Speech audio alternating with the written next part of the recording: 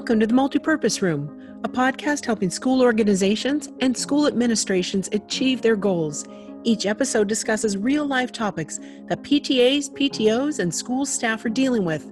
Our hosts and guests offer practical tips, learnings, and best practices to achieve their desired outcomes. And here are your hosts, Wesley and Deborah Jones.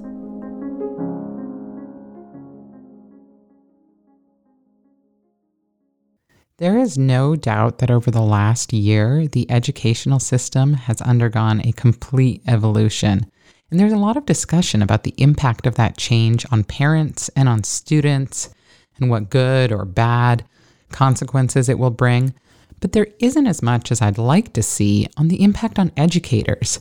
And really, when we think about it, educators are not only dealing with the change in their personal lives, but their day-to-day careers have completely changed from under them. They've changed from what they thought they would be to something totally different, and that may be positive for some, it may be difficult for others. What is certain is that dealing with change can be a challenge, and that putting one's well-being at the forefront of that can really help to manage through change. In celebration of the school break, giving thanks, and giving back, we wanted to drop this special episode about investing in our teachers. We hope that people will take the downtime to invest in themselves and the educator community around them. So today we're speaking with Rebecca Arnold of Root Coaching and Consulting. She spends a lot of her time working with educators on their well-being, both pre and post the change that has happened recently. But she has some tips on how to deal with the evolution and put your well-being at the forefront as an educator. So welcome, Rebecca. Welcome. Thanks. It's great to be here with you. Why don't you start by telling us a little bit about your background and how you came to be in this space? Sure. So I have a law degree, and that was begun with my interest in education equity. And so I had taught sixth grade in Palo Alto, which had students from Palo Alto and East Palo Alto. East Palo Alto, for those of you who don't know, is like a very small urban area right across the highway from Palo Alto, which is a more affluent area. And I saw very quickly the stark contrast in my students' educational background. And that, combined with my experience in the Providence schools and college, really spurred me to pursue law and looking at ways that we could change systems and policies to support students more broadly.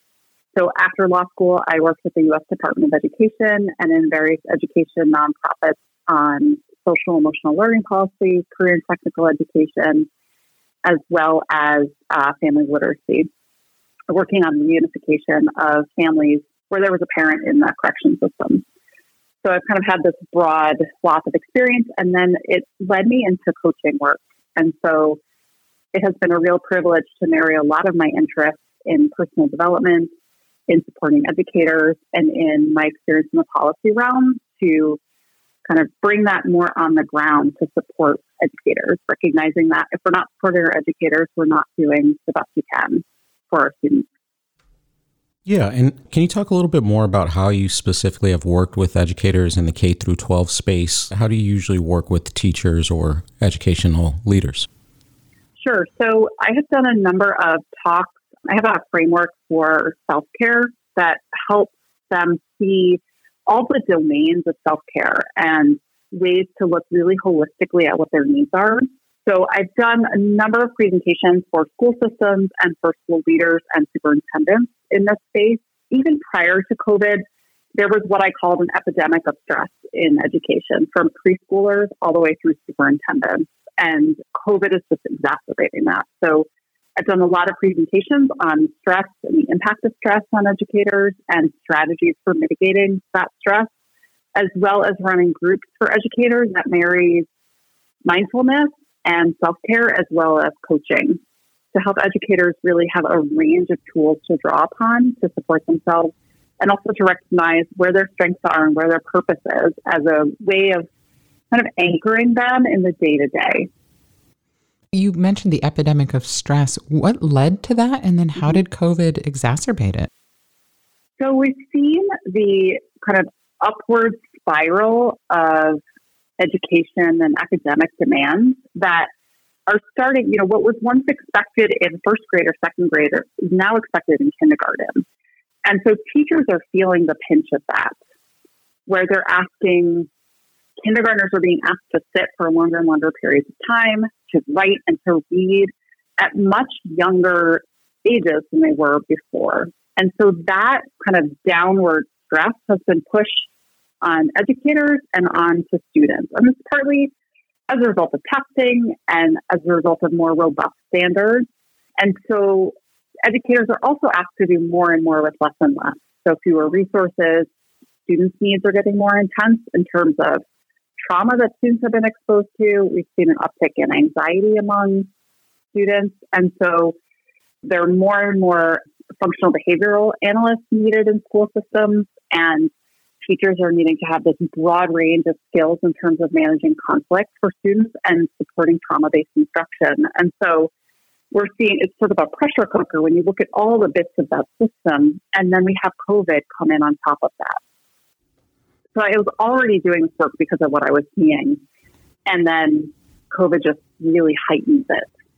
And how does that pressure cooker manifest for teachers? In other words, what are you typically seeing teachers feeling as a result of that?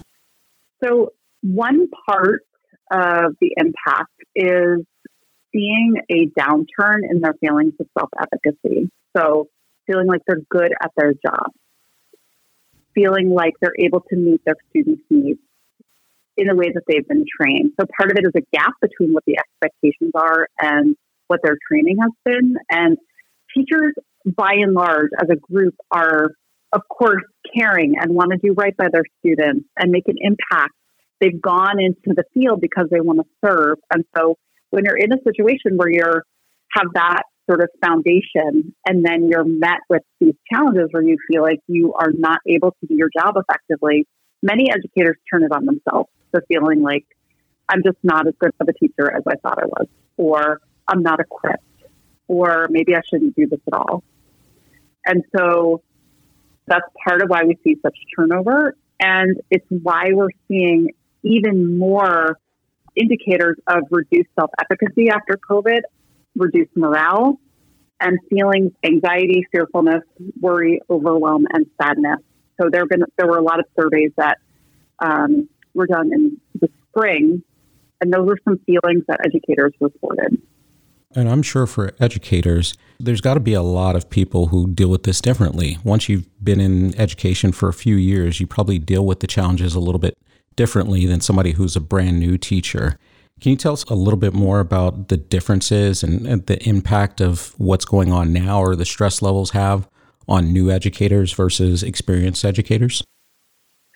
So many experienced educators developed lots of tools along the way, both for themselves, for self-care, but also for how to manage student challenges. We know classroom management is one of the biggest challenges that new teachers face. And when you look at what supports new teachers, it's collegiality, it's professional development, it's having someone to go to when there are challenges in your classroom or with curriculum. And so in this era of COVID, we're seeing veteran teachers really struggling with new technologies and having to teach really differently. So the mentors who were once available to new teachers aren't as available both time-wise and in terms of the skill set that's needed to teach students in the age of COVID. So there's some questions around, for example, Google Classroom and how to manage that. A veteran teacher is figuring all of that out themselves and all of the various remote learning options. So there can be very little bandwidth to support new teachers.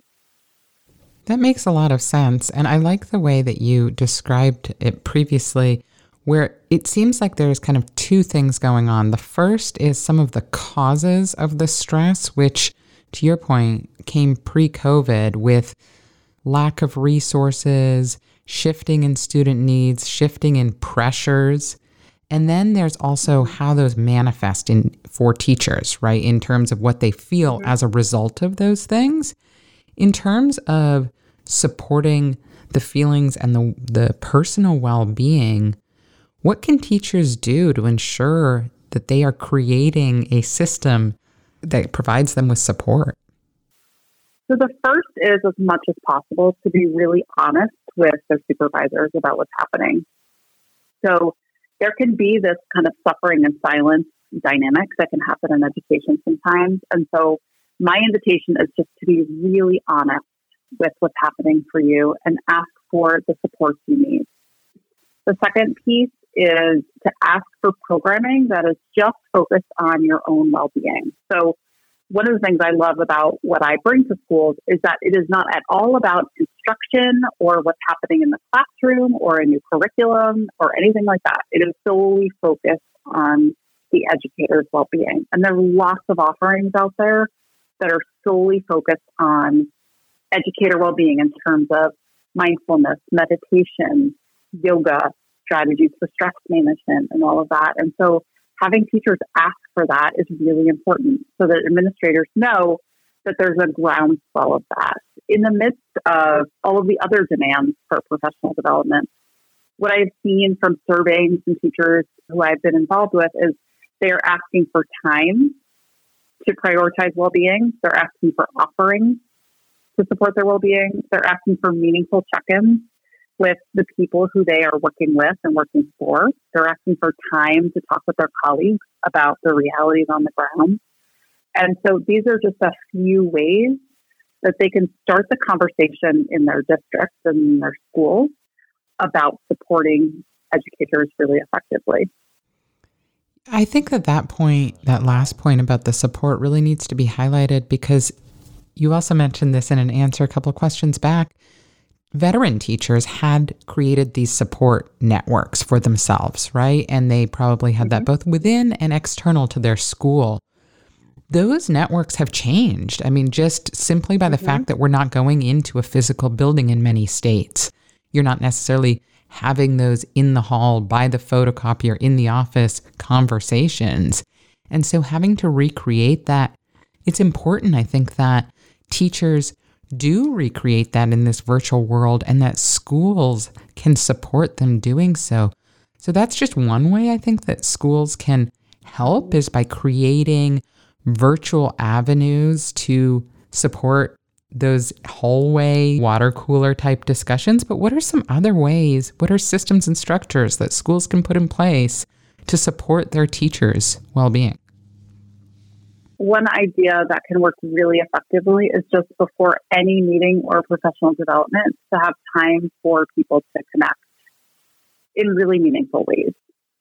So what's happened is that many staffs have even been bifurcated, where half are doing remote instruction and half are doing in-person instruction. That's happened in my children's own school. And so staff that have been together for decades are no longer seeing each other. And so building in those virtual opportunities for connection can be really vital. And school leaders can do that quite easily by just building in a little bit of time at the beginning or the end of meetings or professional development. The other is offering just virtual trainings where teachers can come together and talk about what's happening in their classrooms and what their challenges are, or learn meditation strategies, or talk about what new strengths they're developing through teaching in different ways. So that's one of the things that's been really overlooked is really giving people an opportunity to look at where the new opportunities are and how they have grown and what strengths they've developed. We can get really mired in what's not going well. And what we see in a lot of personal development research is that we can get even further by looking at our strengths and looking at what's going well and celebrating that. And so having school leaders and district administrators build in time for that can be really supportive of educators having a real anchor and foundation instead of dwelling on what's not going well. I like that highlighting of the positives and building in time at the beginning of meetings. I think what's really critical for administrators to remember is that it might take some time for those networks to develop. Mm-hmm. So when they build in time at the beginning of meetings, sometimes that time has to be facilitated more strongly. And what I mean by that is having like an icebreaker conversation to get people started, right? Because I think sometimes people feel awkward speaking on webinars when they haven't maybe before. But if you force the discussion at the beginning, it then takes off more naturally, and then it becomes a natural part of future meetings. And so I do think that that is a good strategy to use. Have you ever heard of or read the book Who Moved My Cheese? Yes. I don't know how you feel about that book. I'd be curious to get your thoughts. And if you haven't read it in a while, no problem. In a long time. I think it was college. Fair enough. It's a super quick read. It's a book by Spencer Johnson, and it's all about dealing with change. And it's about these 4 characters who are mice, and they had their cheese in a particular place, and every day they went to get their cheese at that same place. And then somebody moved their cheese. And they all have different personalities and dealt with that move differently. And so as a reader, you relate typically with one of the characters, but you see the strategies of the other characters. And it's a really neat book to use when having discussions around change and how different people deal with change, and recognizing that it's okay to deal with change sort of quickly and put it behind you. It's okay to deal with change by working through it. It's okay to deal with change in many different ways. And I think highlighting the positives of each person's way of dealing with the change can really be a helpful way to move people through that change. Mm-hmm. Yeah, one thing you're really pointing to is normalizing whatever it is. So whatever your own reaction is. So when I talk with groups, I like to talk about Maslow's hierarchy of needs, which, as we all probably saw in our introductory psychology class, it starts with basic needs and then goes up to safety. And then after that is belonging, followed by self-efficacy, and then self-actualization is at the top. And you can't move forward until you've met the level below. And so for many of us in the pandemic, we were at the very bottom tier. And every time, then we can move up to, the next tier and looking at safety. And if we're feeling safe, we can move on to belonging and love. And so our teachers are operating within that domain as well, right? So if they are feeling great about a lesson and are doing in-person instruction and are worried about their safety, they're going to drop down. It's going to be really hard to then focus on a lesson or connect with students and all of that. And so we have the normal, quote unquote, normal discomfort and challenge and stress of the pandemic. And then on top of that, we have whatever reality the teacher is facing in any given day. And then on top of that, it's whatever's happening in that school system to breed uncertainty or certainty and safety and all the other components of feeling comfortable at work. So when we think about teachers within that system, they're all 3 of these operating at any given time. Yeah, that's a very complex infrastructure to operate in and has a lot of variables and moving parts. So I think it's really important to be able to equip our teachers to deal with that. When you do sessions, is it typically like a one-time session for a school? Do you, what's the typical structure just for schools thinking about engaging somebody like yourself? Mm-hmm. So I have sort of 2 different ways of operating, and I actually like to do them synergistically. So one is just to do whole staff presentations where we'll talk about a framework for self-care and creating a self-care plan that you can put into operation. You get hooked up with a buddy who's going to back you up to ensure that you're prioritizing self-care. And so people walk away with very clear strategies and a plan and what they're committing to in order to really regularly support themselves, given the stress that they're under. I have a number of presentation topics that I speak on. Another one is about how you manage in the moment stress. And I teach a whole system for doing that when there's a high stress situation. So in addition to sort of broad scale staff meetings, I also do cohort-based programs where we meet 5 to 7 times in a small group, usually 6 to 8 people. And I've done this with educators, with social workers and school counselors. And we work through a curriculum that is all based on personal development. So by the end of it, they've identified what their purpose is. They've reconnected with their purpose, why they went into education in the first place, and what their unique gifts are. They have tools for managing stress that run the gamut from I will get a cup of tea, I will talk to a friend, I will take a walk. It's just looking at whatever's available to them. They connect as a group. So even prior to the pandemic, there weren't a lot of opportunities for educators to really connect with each other, human to human, instead of just showing up for professional development together. And so what I love about these groups is that we forge really deep connections. So when educators do see each other in a Zoom or run into each other in the hall, it's this automatic reminder, oh, we're going to breathe. Everything's okay. That they form those relationships and develop a range of skills together. And so it serves a lot of interest in one. And educators have said it's the thing they most look forward to over the week, that they've connected with colleagues they've worked with for decades, but didn't really know. They've been able to be vulnerable and share what's really going on for them. And so there have been these just magic moments in seeing them working together while building a skill set and while reconnecting with their passion and purpose. Yeah, and if a PTA leader or PTA group came to you and said, we want to do something this year to make sure our teachers are as less stressed as possible, what are some of the things that they could do as a group to help out teachers?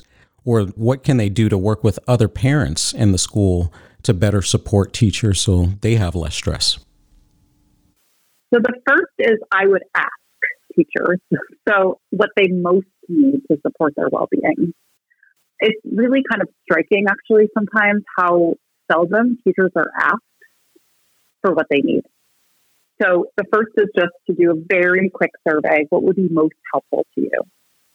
The second would be well-being offerings, based on whatever the teachers ask for. So if it's yoga, great. If it's meditation, if it's coaching, if it's a discount to an app to support them, like Headspace or Calm there's so many programs out there. It might be time. So lots of educators ask for time, I mentioned this earlier, to support their well-being. So working with a school leader, how can we create that time for educators? And then this is a little bit different from what I have talked about prior, but having PTAs really set the tone for how parents engage with teachers is really important. So one of the biggest stressors for teachers is engaging with parents and engaging with frustrated parents. And we know, based on what's happening with how education is being delivered right now and how students are having very different reactions to remote learning, that teachers are going to hear a lot from frustrated parents. And so PTAs can go really far in terms of building relationships and building norms and expectations around how those communications happen. And I really think that that's an important role for PTAs to step into. I love that you brought up that point, because I think now that parents are at home often, not always, but a lot of people are working from home, they're able to have a window into what their child is doing all the time. And so now they're forming opinions on how that teacher is teaching on a much more granular basis than if the child was out of sight at a brick and mortar school. And so I feel like the teachers are getting deeper constructive feedback, if you will, about like everything they're doing, because the parents now have that window and have an opinion about it where they didn't before. And that added to all the other things that have changed, and sometimes parents who are stressed because they're working from home and trying to manage multiple things can add to that pressure cooker situation that you discussed before. Do you think that when schools go back to a more normal state and we move through the pandemic and education returns to in-person instruction as the norm, do you think that all this stress will go away and things will return to the way they were previously? Or do you think there will be some residual effects? I wish I could say that I think they'll go back, though I would say going back actually wasn't that great for teacher well-being and stress. We know that prior to the pandemic, 61% of educators said that they were always often stressed at work. Wow. Which is tied with nurses. And we have high principal and superintendent turnover. 44% of superintendents reported considerable stress and 15% reported very great stress. So I don't think going back is a great option, actually. What I would like to see is us go back to go forward. And what I mean by that is recognizing that the past is not sustainable for our educators, and we need to do things radically differently to support educators, recognizing that they are the front line. They are nurses, they are teachers, They are problem solvers. They are social emotional instructors. I mean, they cover such a huge range. And so I would love us to really look comprehensively at supporting them. And we know that when this pandemic is done, there are going to be increased rates of trauma. There's going to be education recovery needed for students who have not been able to progress at the levels they needed to. There are going to be likely greater demands for technical sophistication and using technology appropriately. And so we're not going back. And I think it's actually a huge opportunity that we have because many families have gotten an extraordinary window into what it means to educate children. And so I think that we can build upon a lot of goodwill and recognizing the vital role that our educators play. That's a great point. I mean, we've been talking so much about stress. That's a good way of looking at it, is that this is a pivot point where maybe we can turn and do things a little bit differently than we have in the past and look at this as a new opportunity to kind of move education forward and give teachers support they need starting right away.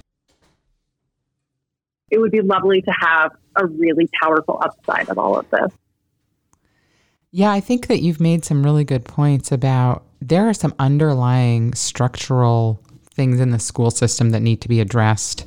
And then there's supporting our educators in managing the stress of the result of those underlying structural things, but also of the constant change and uncertainty that we're dealing with now. And then in the future, the residual impacts of the pandemic, for example, like you said, the students who may need some additional support going forward. But we need to fix the underlying issues as well as address and support the day-to-day well-being of our teachers. I think that some of the tips that you gave about teachers being honest with what's happening with themselves and asking for personal support, but also asking for programmatic support for well-being, not just programmatic support for how to use Zoom, but broader than that, supporting teacher well-being. And that school administrators specifically, can build in time at the beginning of meetings for informal conversations to help build a support network. They can also highlight the positives and share the strengths that those teachers bring. And then PTAs and parents should ask teachers what they need and set the tone for positive engagement with teachers. I think all of those are really great tips for how we can support our teachers' well-being going forward. Did you have any last thoughts for our educators out there on supporting well-being? Well, first, I just want to thank you for the incredible job that you are all doing under extraordinarily challenging. Agreed. Thank you so much, teachers. Thank you. And I would just say, please reach out for support. It is absolutely normal if you are having a hard time, but please ask for what you need. And even if you're not sure what you need, I think even making an ask to be able to figure that out is really important, right? Just because you can't articulate what you might need, if you have a feeling there, follow that feeling and get to the bottom of it, because I think the work you're doing, Rebecca, is really important. And I'm sure you get some people coming to you that aren't exactly sure what to do, but there's something there for you to work with. So thank you so much for coming on the podcast today. Your insights are truly valuable, and our teachers need our support. They're dealing with a lot before pandemic, even more now, and I'm sure it will continue into the future. We'll strive to get better, but let's support their well-being along the way. Thank you for having me. It's been a great pleasure. Make sure to visit our website at themultipurposeroom.school and subscribe to this show. If you like the topics on the show, we share additional resources on our company blog at k12clothing.com and click on blog. Thanks to Squad Locker for making this show possible, and we'll see you next week in the Multipurpose Room.